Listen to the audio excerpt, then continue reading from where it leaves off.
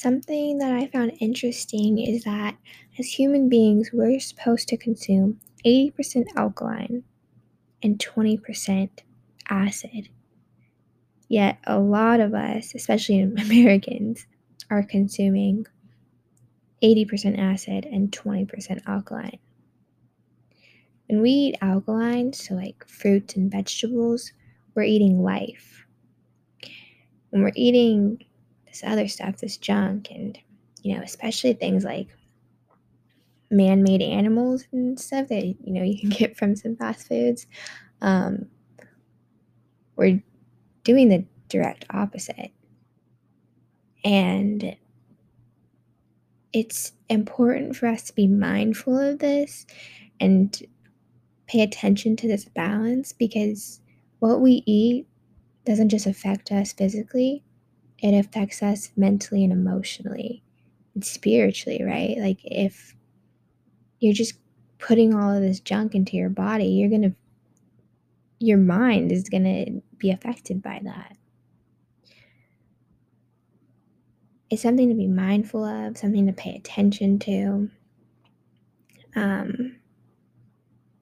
In no way am I a health expert. I can just, I can see that it's something that God's working in me in at this stage, and it's something I've been praying about. But I see that it's a very natural process. Like the closer you get to God, the more you understand. Like eating this, isn't just gonna affect my physical body, but it's gonna affect my mind as well. So yeah, it's just something I thought I should share and hopefully help you guys be more mindful of as well.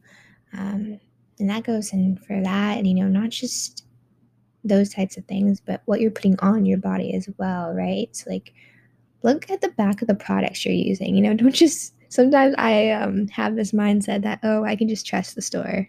I can just trust the person I'm buying this from. But God's been kind of purging that out of me. Like, no, look at what is on the back of that bottle.